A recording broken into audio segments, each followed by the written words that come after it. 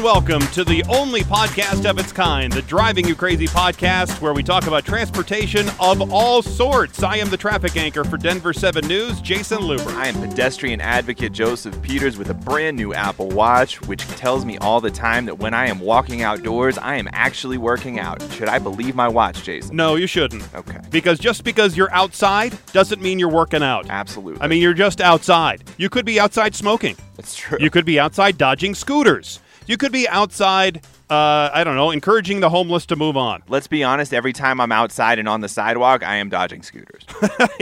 I know. And now there's new rules where they're going to allow the scooters in the bike lanes and try to get them off of the sidewalks to keep them out of your face. Good. I've been waiting for this for so long. It seems like common sense. Keep the scooter off the sidewalk. Yes. But, When I was up in Louisville for the Parade of Lights this past weekend with my girls doing the baton twirling, by the way, that is a great little parade of lights. Okay. Great parade of lights where they have a main street of, maybe 6 or 8 blocks, and this whole big parade of lights goes through, and all the crowd is right there. They actually let the crowd get right up on the parade. I mean, there's maybe... between the widest fire truck that goes down at the beginning of the parade and the crowd, there's maybe 2 feet on either side of it. So, I mean, they are right there at it.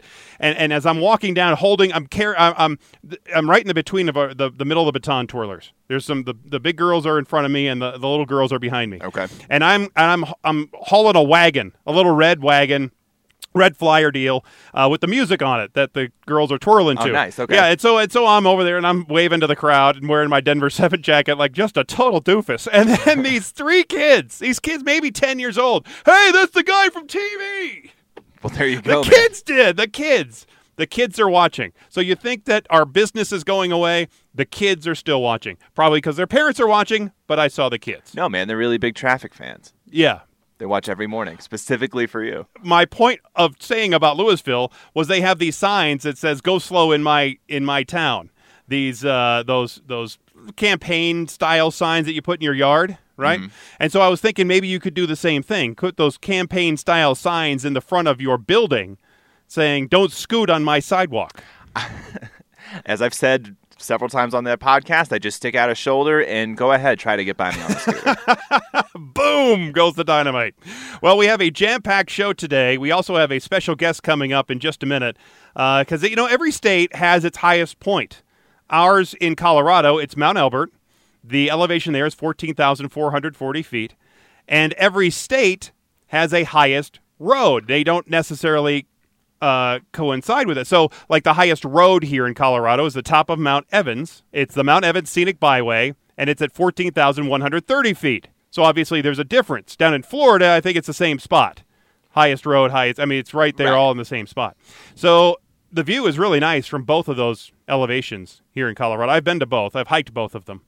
And I've visited many highways around the country, but I've never done anything like this. Done a trip like that where you could see all the highest roads around the country. Well, outdoor photographer and conservationalist Tony Bynum, he's going to be here in just a bit to talk about going to these roads and seeing, and he has a list of the top 10 most scenic roads, the highest roads in each state. There we go. It's pretty neat. Should be exciting. No, it's going to be a great little interview. That'll be coming up in just a minute. But first, there was such a massive pothole in the road in Wilkes-Barre, Pennsylvania, that the neighbors thought a Christmas tree could fit in it. So that's exactly what they did. What happened was there's a neighbor by the pothole that was going through their Christmas decorations, saw they had an extra Christmas tree up in the attic, brought it down. It was a plain Christmas tree, put it in the pothole. And then other neighbors came by and then decorated the Christmas tree with a little Santa and some lights. And so they had a Christmas tree in this pothole. Okay. It looked like it was maybe a 4-foot Christmas tree, maybe 5 foot, and it was about a third deep into this pothole. Yeah. That all seems dangerous. The pothole itself seems dangerous. The Santa in the middle of the street with a Christmas tree seems even more dangerous. But at least you didn't hit the pothole because you knew the tree was there and you could avoid them both. Yeah, but what do you say when somebody hits Santa? Oh, poor Santa. That's what you say. Poor kids. You say, poor Santa. No presents this year. Well, it wasn't a real Santa. Oh, well. It wasn't even a mall Santa. But the neighbors had said that this pothole had been getting bigger and bigger all the time, so they wanted to draw some attention to it, and obviously they did. So the city officials have since put a metal slab over the hole. They did remove the tree, and they have repairs scheduled for this week. Oh, good. Finally. Pothole shaming. Exactly. It works, folks. We have talked about that, pothole shaming. And it does work. And so I was thinking about doing that in our parking lot because we have a huge pothole that's developing in our parking lot here, in our employee lot.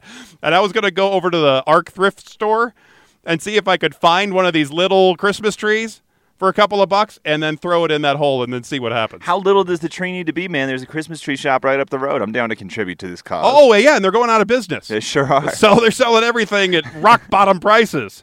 So we have that going for us, right? But anyway, city officials say that the weather wasn't a factor in delaying the fix. It was just that a paving company was backed up with other jobs, and that's why they didn't fix it right away. Weather wasn't a factor in not fixing the pothole. We just didn't do it. We just didn't care enough to fix your road. Most police chases start here in the United States after someone steals a car or does something much, much worse, right? There was a recent police chase up in Canada where the police were chasing a car that ended up with a seizure of $20,000 worth of stolen maple syrup. Yay! Yeah! Listen, man, I'm a proud Vermonter. Don't talk about syrup like that. So Canada, right there. That is just so Canada. All right, so the crime happened outside of Calgary when two women and one man, they stole a truck and cargo trailer that was full of maple syrup. Delicious, copper-colored contraband maple syrup. Eventually, police used stop sticks to pop the tires. They stopped the stolen truck. As serious as this sounds, the maple syrup theft doesn't actually come close to matching the dollar value or volume of syrup stolen in a maple heist in Quebec in late 2011, when nearly 540,000 gallons of syrup was stolen from the Maple Reserve warehouse with a street value of $13.5 million. That's a lot of flapjacks. Yes, sir. All those people were convicted and sentenced a few years ago. Here in the United States, we have a problem with drugs. They're in Canada. Their drug is apparently maple syrup. No, we have a problem with maple syrup, too. We do? People come from Canada, and they take their syrup to Vermont, and they slap a Made in Vermont label on it, and they call it American Vermont-made maple syrup, when in reality it's contraband Quebec maple syrup. And that's unacceptable, and I don't think that anybody out there really wants Canadian syrup. They are looking for the good stuff, and that only comes from the great state of Vermont. What about New Hampshire? New Hampshire syrup's okay. It's just okay. It's not great. It's not Vermont. It's like Wisconsin cheese. Exactly. It's not the same as Iowa cheese. Iowa cheese is nowhere close to Wisconsin cheese. Ask a Wisconsinite, and they will tell you. Famunda cheese is really, really bad, too, by the way. As we said earlier, every state has its own highest point and its own highest road. Here in Colorado, the highest point is Mount Elbert at 14,040 feet, and the highest road is Mount Evans at 14,130 feet. In fact, the road to the top of Mount Evans is the highest paved road in North America. Now, the view from both spots, it's lovely, as I've hiked them both, but only the Mount Evans Scenic Byway has been ranked in the top 10 of roads with the most breathtaking view by outdoor photographer, hunter, and conservationalist Tony Bynum. In fact, Tony named Mount Evans Road the second of all the 50 states as the one with the most scenic view. To talk about this list is photographer Tony Bynum. Tony, thanks for making the time to join us here on the Driving You Crazy podcast. Yeah, well, it's happy to be here. Thank you for allowing me to have this conversation. Yeah, definitely, because you're a man who was well-traveled in the backcountry as an avid hunter. It was tough, though, I'll bet, for you to, instead of hunt wild game, to hunt for scenic highway views from a car rather than hiking in the open range. Yeah, well, there's no doubt. And Colorado has its share of fantastic vistas, there's no doubt. I'm actually just coming back from Kyrgyzstan, where I was in the mountains there, and the Tianshan Mountains on the border of China and Kyrgyzstan. And so, mountains are part of my lifestyle, and the mountains of Colorado, again, are just fantastic. I think Mount Evans, for me, as maybe opposed to Pikes Peak, which I would never discourage anyone from visiting, but, Mount Evans is to me less of sort of a destination. For me, when I went to Pikes Peak, and I've been there a couple of times, it just felt like I was driving to the end of this road to say I'd been to the top of Pikes Peak and to look around. And when I went to Mount Evans, though, it felt like a total experience where you're driving the road, there's wildlife to see, there's a couple of lakes up there. So for me, it was sort of like if I was going to have this real overall mountain experience in Colorado, I would choose Mount Evans just because of it's a more deeper, broader experience. And I never felt really like I was trying to get to the end of the road, whereas on Pikes Peak, it's sort of well known for car races and, excursions, and you almost just want to go to the end of the road. And I'm kind of more of a slower guy, so I kind of like to pick my way up these trails. Well, it's a lot like when you go up to the top of Mount Evans. I mean, there's a small parking lot up there, and there's that little observatory for the university. But when you go to Pikes Peak, I mean, there's a train up there. There's a house. There's a hut. I mean, there's like it's a gift shop and a little restaurant up there. So it feels like it's a whole different experience. That's absolutely right. And again, I would never discourage anybody. I mean, there are very few places anywhere in the world where you can go to 14,000 feet in a car. So, the whole experience of getting at that elevation in a car is pretty remarkable in and of itself. And so the views are spectacular. The downside to all of it, if there is one, is that it's pretty seasonal. Those roads, we get a lot of snow in the west and in the Rocky Mountains. And so that can tend to be a challenge in the wintertime. And so whereas opposed to maybe some other high roads in North America, in particular in the lower 48, you've got to plan accordingly. You got to go in the summer, late spring, early fall for the most part, so that you're not discouraged by the snow. Right, but so a lot of people, at least here in Colorado, will hike those mountains even in the wintertime during the snow season because the top of those mountains do offer a different scenic view. I guess some might say it's a more spectacular scenic view in the wintertime than it does even in the summertime. Yeah, and I have not been to either of those locations in the wintertime. I have been, like I said, I just came back from Kyrgyzstan, and we were at 14,000 feet on horses and on foot, but hiking at that altitude or elevation too is a little bit different. I mean, no matter what, they're great experiences, though. If you can get out and hike around and be out in the outdoors at that elevation with those views, I recommend it to anybody who's up for a bit of a challenge. Now, Tony, you got to answer me this. How did Alaska beat out Colorado? I've been to Mount Evans. I haven't been to the road mentioned in Alaska, but I can't imagine how anything would top Mount Evans.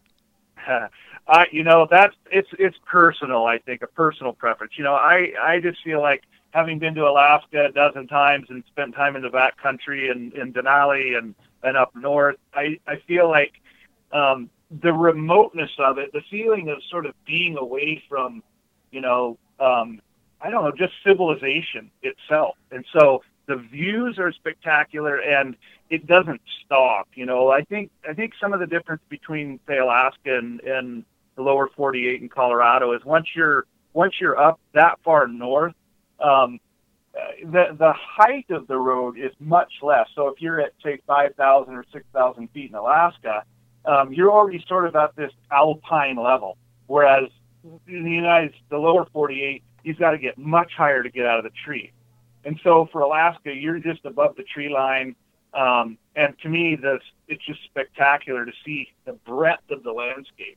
While it is a little different, obviously, than Colorado, I just feel like being in Alaska is unmatched anywhere that I can recall in the United States. And so it's a separate thing, though. It's almost, they're not really apples and oranges in a sense, but, going to Alaska is a whole nother adventure. And so for me, just that remoteness and the feeling of sort of being by yourself is pretty awesome. I imagine it would be much of the same for when you went to Wyoming, where the Beartooth Highway comes in at number 3. That's a pretty remote part up by Yellowstone, and it's almost, I guess, on the state line of Wyoming and Montana. So that's a pretty remote spot, too. Yeah, and the neat thing about that drive, too, is just the drive itself is pretty spectacular, coming out of Montana and heading into Wyoming over Beartooth. Again, you can drive to these places that you've seen in pictures that are just so spectacular. And, if you're not a hiker, if you're not somebody who gets out and, wants to really beat the brush, you can't beat that trip either. And there's lots of little hiking that can be done off Beartooth. There's lots of trails off there. There's little lakes and ponds, and it can get a little busy in the summertime as well. Most of these places are only open in the summertime, and so you do have to deal with some traffic and maybe some people, but dress warm. I mean, it doesn't matter on any of these roads. You could be there in August and be in a snowstorm. I was in the Beartooth country just 2 years ago in at the end of August, and there was 5 inches of snow. So you can get caught in snow anytime, and make sure and prepare if you're going out. Yeah, I know. I was hiking up a couple of 14ers here in Colorado. This was years and years ago. It was in the middle of July, and here comes a little snowstorm that blows right through. We're speaking with outdoor photographer Tony Bynum about his list of the top highest roads with the most scenic views. Tony, how many of these roads overall, how many of these roads did you visit before coming up with the top 10? Well, I must admit there is one on the list that I didn't visit, and it is the one in Hawaii. I was given sort of a ranking, a whole bunch of these, and I just chose the ones that I knew I had been to and I had looked at. My preference has always been for the massive, wide, high alpine views of the West, and so you'll notice in the list there are a number of other locations out east: New Hampshire, Tennessee, West Virginia, Georgia. They all offer remarkable views, but like for me, I'm into clean, fresh, cold air. Generally, those views out east they tend to be a little bit tougher to get when you've got different air quality situations going on. So chances are, if you're out west and you go to these higher locations, you're going to get a much better view simply because the air quality is a lot better. There's less atmosphere. There's less dust and that sort of thing in the air to sort of block your views. Yeah, the first eastern U.S. place on the list is the road to the top of Mount Washington there in New Hampshire. It's a place that consistently has some of the most horrible weather in the country. I think they still hold the record for one of the coldest and windiest places on Earth. So how was it? How was it there when you were there? Yeah, I was there a number of years ago, back probably in about 2001, I think it was now. I was there and I was skiing around New Hampshire and just checking things out. And I'd gone back later just because I wanted to see what it really looked like. And I felt, fortunately for me, maybe the weather wasn't quite so drastic. But I had heard, I think I hear more stories about how crazy the weather is on that particular spot, Mount Washington, than any place else, even though I know, being actually from East Glacier Park, Montana, where the wind blows 100 miles an hour every winter, I'm still taken back. I kind of wish I would have been able to see the wind in that spot, but I wasn't able to. I still feel like, again, the view there, that part of the world, if you like, hardwood trees and big forests, I mean, it's hard to beat that part of the world. Well, and you're talking about my old hometown. I grew up about 45 minutes from Mount Washington. I went up the Cog Railway a bunch of times as a child. And it's kind of, I wouldn't quite compare it to Pikes Peak in terms of how built out it is. But what you mentioned about Pikes Peak, how at the top you get to the gift shop and all that other stuff, and it feels a little bit more commercialized. I always kind of felt that way about Mount Washington as well, is that they really pegged to that reputation as this windy, monstrous sort of weather location, but also a place with beautiful views, and turned it into the tourist attraction in that area. Yeah. Well, let's face it. I mean, the population's much different, right? There's a lot of people back there, and if you can't travel to the west or do a big trip, I still would recommend somebody trying to go that far. It's pretty easy to get to. There's a big population, lots of people, and so while I encourage everyone to come to Colorado and travel those roads, if you can't make it out, head up there and get cold and wet and maybe get snowed on, because that whole experience is fun. On the list, on the last three on the list at number 8, 9, and 10 are some roads in Tennessee, West Virginia, and Georgia. I see that the highest point in Florida did not make the list. I've seen that only from Google Earth, and it's pretty much just a bunch of trees and a marker that says this is the highest point in Florida along this road. Are there some of these areas that you wish that you could have seen, but you just haven't yet?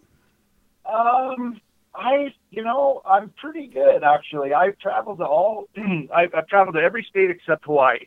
And I sort of feel like I've done what I can to see these places. And again, for me, I'm a Westerner, so my heart's in the West. And when I go east, I sort of have to change my sort of mentality a little bit and accept the fact that you just aren't going to have the breadth of vistas. I mean, and it's a little bit of a challenge even. Like, for example, in West Virginia and Georgia, you really have to pay attention to views because they're harder to find. And so while you're traveling on these roads, I catch myself always trying to figure out where can I go to see the most expanse and broad view, because there's so many trees. So, again, I've talked to people from the east who come to Montana, and I talked to one lady one time. I was in New York, and she said, well, I'm never going back to Montana again. And I said, well, why is that? And she said, because I felt like I was going to fall over. She was serious about that. And so, again, it's just people's preference. And for me, I just love to sort of be in the wide open space where I can see stuff. I'm not really into being in the brush. And, my family lives in Washington State where there's trees everywhere. And North Cascades was on here on this list because, I spent a month hiking across the North Cascades a number of years ago, and just some of the most beautiful places I've ever been is in the North Cascades Highway area. That region of Washington State is just spectacular as well. Tony, is there like a job application I can fill out to do what you do? I think all of our listeners, myself included, are listening to this saying to themselves, how do I get that job, driving around, hiking all the time, taking beautiful pictures of views? I mean, how did you end up in this position? What advice would you give to people who maybe want to follow a similar path? Yeah, it's a great question, and I have to admit, I feel like, and maybe it's the internet, maybe it's the digital world we live in today, but I feel like more people are getting out nowadays, and I'm not sure why that is. If it's just this allure about taking photographs, or if it's all the outdoor recreation that has been in the news over the last few years, and public lands and these kind of things. But I feel like people are finding very unique ways to be outdoors.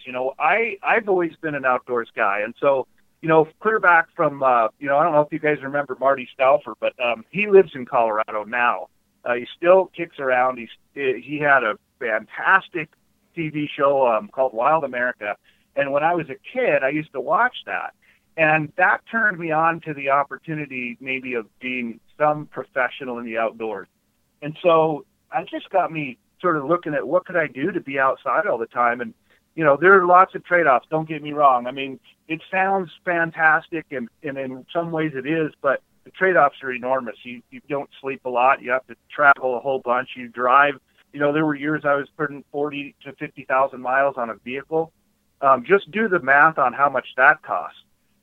So, the trade-offs are big, but, you only get one life, and I kind of wanted to see everything I could. And now like I said, I just got back from Kyrgyzstan and seeing those mountains and how they compare to the rest of the world. And I've been to South America and Africa and New Zealand and all the mountains, the big mountain ranges I could get to. And, I still come back to the United States, and I feel like we've got everything you could ever want. If you never left this continent, I don't feel like you'd be missing a whole lot. As cool as cultures are around the world, North America is just unbeatable in my view. We're speaking with outdoor photographer Tony Bynum about his list of the top highest roads with the most scenic views. Tony, for a guy like you, as you just mentioned, you're well-traveled. It's easy for you to get in and out of the backcountry. It's really no big deal at this point in your life. But for many people, even though they are budding photographers, they're really not able, maybe even physically, to do the sort of things that you're able to do. I think your list might actually give some of the people, especially people maybe with more health concerns, a chance to see maybe a part of their state that they haven't been able to physically see yet, and still see something spectacular. Yeah. And I will comment. I think it's important to recognize some of these higher elevations. Be prepared. This is just the physicality, even of being in a vehicle going to 14,000 feet, is very challenging on your body. Again, I would caution people, if you go that high, you just have to be prepared to deal with a little bit less oxygen. But as far as, anything under 6,000, you're pretty okay. And, take it on as a challenge. Set the destination and drive there, take your kids. I mean, that, to me, if you can take a child out to some of these places, it does have a way of sort of changing their view of the world. And so I encourage people to take their children or a friend somewhere, where you can see a lot of this country and actually, experience some wild areas still, even in these denser populated states. I mean, these places are still, it still feels like you're out in the bush, even though you're in a state that has 10 million people. I mean, it's fantastic. It is fantastic. I took my uncle up to the top of Mount Evans one time, and he's not very good with heights. So he wasn't very good with the road because, there are some areas of that road that are pretty steep. And so he had a little bit of a trouble with that. But then he gets up there and he can't believe it. I was going to take him on that road between Central City and Idaho Springs called Oh My God Road, but just the name of it freaked him out too much. Yeah. Well, I mean, you could throw Glacier National Park into that. I mean, that going to the Sun Road, and I didn't put that on the list. Just I felt like it would have been too partial for me. I live in Montana, that's where I'm from, and I just feel like, it is a beautiful place, but it's the same kind of thing. You really sort of, the pucker factor goes way up when you're on those kind of roads. You're not kidding. Tony, we thank you for your time. Where can people find your photographs if they're interested in seeing all the great things that you've seen? Well, I do have a website. It's TonyBynum.com, but, Google is so good nowadays that if you typed in just my name, Tony Bynum, in a Google search and went to images, you'd see just probably a big cross-section of everything I do, from, hunting to individuals to people to environment to, I do a lot of photojournalism as well, and I tend to really gravitate towards stories about the outdoors and people doing things outside. I wouldn't say I'm sort of this ultra adventure kind of photographer guy. You're not going to see a lot of the, some of the crazy stuff people do today. And it's just amazing, though. I mean, people with cameras today are doing things that 10, 15, 20 years ago, nobody was seeing. I mean, that's what's awesome about it, too, is that it's just incredible the skills people have, the length they're willing to go to get fantastic images. But get online and type in some stuff in Google, and man, you can really find some pretty incredible stuff. But that also makes some people do stupid things like taking selfies on the top of waterfalls and then falling off. YOLO. Yeah. Oh, yeah. Exactly. Yeah, in fact, I think there was some guys from Canada the guys they went to Yellowstone a few years ago and got in trouble for walking in the hot springs ponds and such there, and I think they were doing some wing walking on an airplane and actually died. So you got to be a little smarter about some of those things. I don't recommend wing walking. I don't either. Yeah, great. All right, Tony. Well, thank you so much for your time. Thanks for joining us here on the Driving You Crazy podcast. You bet. Thanks, guys. I'm telling you, that was great. I could talk to him all day. Well, I've seen people map out routes. Nothing like what he did, but I've seen people map out routes that'll take him to all the 50 states or to, let's say, roadside attractions in all the 50 states. I think I would do that trip, is to see all the different roadside attractions. But visiting all the highest roads in each state, I think that would be a pretty cool trip, too. Oh, absolutely. It'll test your stomach, though. I mean, there are plenty of people who do not want to be that high up on a road at any point. No, but I think I'll put that on the bucket list. There we go. I'll write it down on the bucket list. I could check off Colorado. I've been to the highest road here. I've been to other, states. I guess I've been to about, 38, 39 states, something like that, but I haven't been to the highest places in all those states. I would challenge you to turn this into a road trip with your oldest daughter. When she turns 16, she gets to drive all of the highest roads in America, and you have to sit in the passenger seat and watch, and you're not allowed to say anything. That might be a good idea. I might like that. Okay. That might be interesting. Well, in a move, Joseph, that we have predicted right here on the show, Delta Airlines will ban all emotional support animals on flights longer than 8 hours and will ban all service animals and support animals under 4 months of age on flights no matter the duration. It is coming to a head. Service animals, whether they be a dog, a cat, the armadillo, the camel, the rabbit, the squirrel, the whatever, it's coming to an end. I'm glad it took us this long to figure out that puppies are not service animals. You cannot teach a dog to be a seeing eye dog in 4 months. Well, I think that's what happened with that Delta flight. Right. We covered it, last week or the week Exactly. before, where he, dropped the deuce on the floor, and then that guy lost his mind after he stepped in it and had to sit there on the flight. Now, the policy will go into effect next week, just in time for Christmas travel. And Delta says it amended its animal policy after finding an 84% increase in reported incidents involving service and support animals over the last couple of years, including urination, defecation, biting, and other obvious animal problems. Now, the full policy and the additional information on types of accepted animals and other questions related to traveling with service and support animals, it's all available right now on Delta's website. This is just the first. All the other airlines are going to be following with other similar news releases. We're going to see those very soon. It's actually interesting. As fate has it, I'm going to be taking a Delta flight here in January from Miami back here to Denver. My wife and I had actually a very short discussion, like maybe 60 seconds, about Senorita Whiskers. She's our kitty cat. We bantered around the idea that we could actually bring the cat with us on the plane, have her stay with us in a hotel. We're going to stay in a hotel in Miami for a couple of days before getting on a cruise boat, so we could have her stay in the hotel, find a boarding place there in Miami, board the cat in Miami, and then when we get off the ship, pick up the cat and then bring it back with us on the airplane. We have to connect, though, through Atlanta. We have to go from Miami to Atlanta and then back to Denver. We have about a 3.5. Well, look, the conversation didn't last that long. Were you going to pretend it was a support animal? I don't. Yes. We were going to get the paperwork to make it a support animal, that or a seeing eye cat. That's a terrible idea. It was a great idea. It was not a great But idea. it only lasted about 60 seconds. And because, look, we decided Senorita Whiskers, it gets a little bit freaked out when she sees the garage door open. She's really only an inside cat. And so it's really not a good idea for her to be out and about. Well, what's most comical about that whole discussion is you were still going to board her. No, we're still going to board her now. I mean, we're gonna take her and. But the plan involved boarding her, just not in Colorado. We're going to do it in Miami instead. Yes. No. So she'll stay at the house a couple of days, and then my in-laws will take her to the boarding place because I don't think they can take care of her every day. At the house as they're watching over it, and then we'll come pick it up. But I was also thinking about this whole trip because we're taking a direct flight down there from here to Miami. I did 2 different one-ways because the prices were so much better as one-ways than they were as round trips. That happens, yep.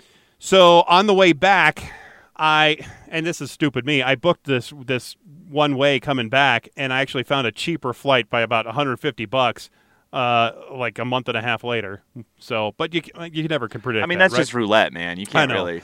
So we're flying through Atlanta, and there's a 3.5 or so hour layover between our flights when we land in Atlanta and we come back here to Denver. So I'm thinking, and I think I can get my wife in on this one. Leave the airport, so we get right off the plane, go right to the MARTA, which is their rail system, their commuter system, train. Get on the MARTA, go down to downtown, over there to I think it's the North Side Station. Anyway, get off there, get to the Varsity, get some glorified burgers, onion rings, frosted orange, have some lunch, get back on the train, back to the airport, check in, and off we go. It's a bold move, Cotton. That is that is risky business right there. It is. On a 3.5 hour layover. Yes. Now I in all honesty, I have done this in the past. When it was just me and my wife and my in-laws, I think my sister-in-law was there with us, or I can't remember. Anyway, the 4 of us, I think we had a 4-hour layover or something like that in Atlanta as we were going down to Savannah. We got off the plane, got onto the train down there to the Varsity, had our Varsity food, and then we got back to the airplane. There was no problem. But this time, it's just me and my wife and my two girls. And so there's a lot of variables, yeah. A lot of things that can go wrong. And they will be carrying their little backpacks, their little traveling suitcases that are on wheels. So that's going to be a problem. I'll have my little backpack that I have our electronic accoutrements in. Mm-hmm. Gina just travels with her purse, so it's not like we're going to be traveling with a lot of stuff. But it might still be an issue. I have a feeling, though, even though I want to do this, and maybe I would just go alone, that the whole thing is going to be called off. That's a bold move, going by yourself.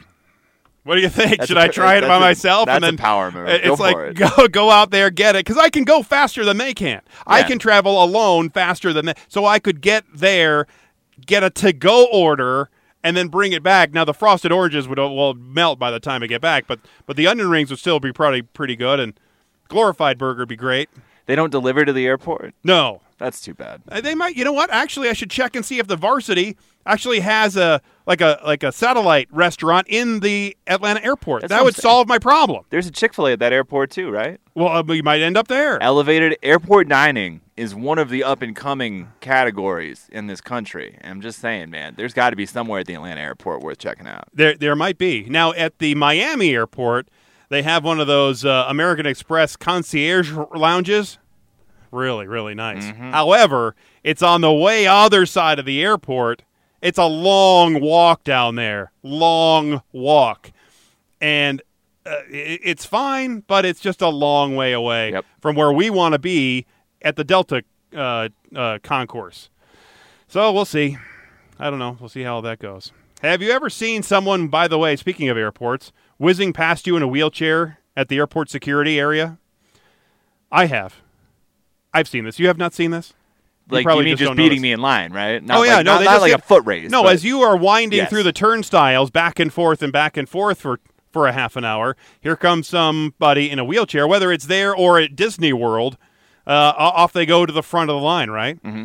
Well, I've always assumed that they are fully disabled, and they actually deserve, they need the wheelchair to get around. Maybe they just can't walk or whatever the case may be. Well, sometimes you can't see disabilities on the outside, but what I learned is that there's a chance that those wheelchair people are actually perfectly okay, and they just needed an excuse to get through security a little bit faster than you.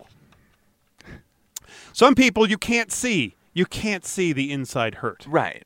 You can't see it. Mm-hmm. And so then you're in the wheelchair. It's not like you have, you can see that somebody's 97 years old and they just can't walk through an airport. The only time they ever let me cut to the front of the line was when I left my passport and my license at home, and I had to use several forms of alternate ID to get onto the plane, and for some reason they thought that made me special, and thus I was entitled to cut ahead of people. That's why, as I'm showing you now on my phone here, I have a picture of not only my driver's license, but also I have a picture of my passport right here on my phone. So I have a special folder, and actually what it is, it's a folder that, see, look, right here. Here's my passport right there. See? Oh, yeah. See? You look a lot younger in that picture. Yeah, a little bit. And there's my daughter. There's Jaylyn. Okay. And there's Jolene. And what I do is actually have this program that's a business card program. You're supposed to take pictures of business cards, and then it puts the information there. So it's not just like, hey, look, I'm looking at pictures on this guy's phone. Oh, look, here's a picture of his driver's license. So you have to hit the app, and then you can get into it. That sounds like identity fraud waiting to happen. Probably. Well, anyway, passengers in wheelchairs also get a personal escort, and their service is completely free. Okay. Now, these fakers in wheelchairs and people with real disabilities are typically called upon to board a plane first, and in many cases, they're able to skip the security line or, at the very least, roll through customs and security more easily and much faster than you, who are standing up waiting in a very long line. We're just suckers. Pretty much. Yeah. Now, there are some people who do this, but then when they are seen walking as if they're perfectly normal, they claim that their disability or injury is invisible. It's on the inside. And it's so difficult to distinguish between the most genuine wheelchair users and the fakers. There are fakers. I wouldn't say it's a majority of people who are fakers, but there are fakers out there.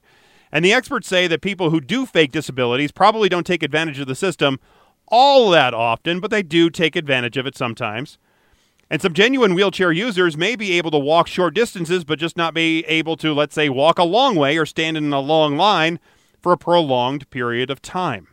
So passengers, they don't have to show any proof of disability or injury. I could just walk up and say, look, I need a wheelchair. Bring it to me now. Go. Okay.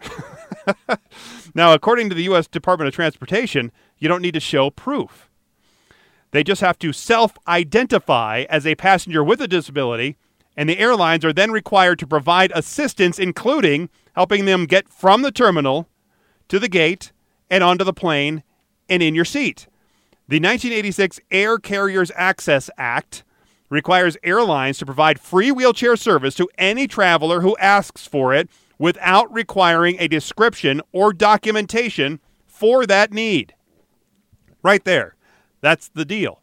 So if you fake it or you don't fake it, you get a free wheelchair because of, thank you, this act. Okay. Now, most airlines ask that you make a wheelchair or cart request at least 48 hours in advance. Now, if your airport has those sky caps at the curb, you can request a wheelchair from them to get you through security and to your gate much faster than the average Joe. Now, after checking in, you can make arrangements with a gate agent to have the wheelchair or cart, one of those little golf carts that roll around the airports, beeping at you to get out of the way, available at your transfer point or final destination. And airlines also have special wheelchairs to help people board on the aircraft if you so are in need. So if you have wondered about these airport golf carts, as I have, And I have. because I like them, they're awesome, that take people from here to there, honking at you as you're it's really, I'm just trying to go on my way, and all of a sudden, and they don't do it like politely. They don't do a polite honk. Well, it's not like they're stopping for people and being like, hey, are you in a rush to get to your gate? Can I help you with that? No, it's just constantly asking people to get out the way. Get out the way. Well, those are usually a service of each individual airline, and many are doing away with them. The SkyCaps can arrange that for you as well at the gate, and the ticketing agents can help you out at the time you might need it. Now, if you do get on one, they won't move passengers between concourses. You have to get off and transfer to another cart if you need to move between concourses, just on the concourse. Normally, you can't reserve a cart service the way you can a wheelchair, so you need more time between the flights for the gate agent to get the cart driver over there, pick you up, and then move you on to your next gate. And then it will pause, apparently, to stop and unload other passengers. So I guess you're on an Uber pool. So if there's other passengers along the way that need to get picked up, they could pick them up. Uh-huh. Now, I've heard that American Airlines offers a 5-star service at some airports that includes airport lounge access, assistance connecting to other airlines, and an escort to baggage claim. But you must make a reservation about 24 hours in advance, and it costs about 350 bones.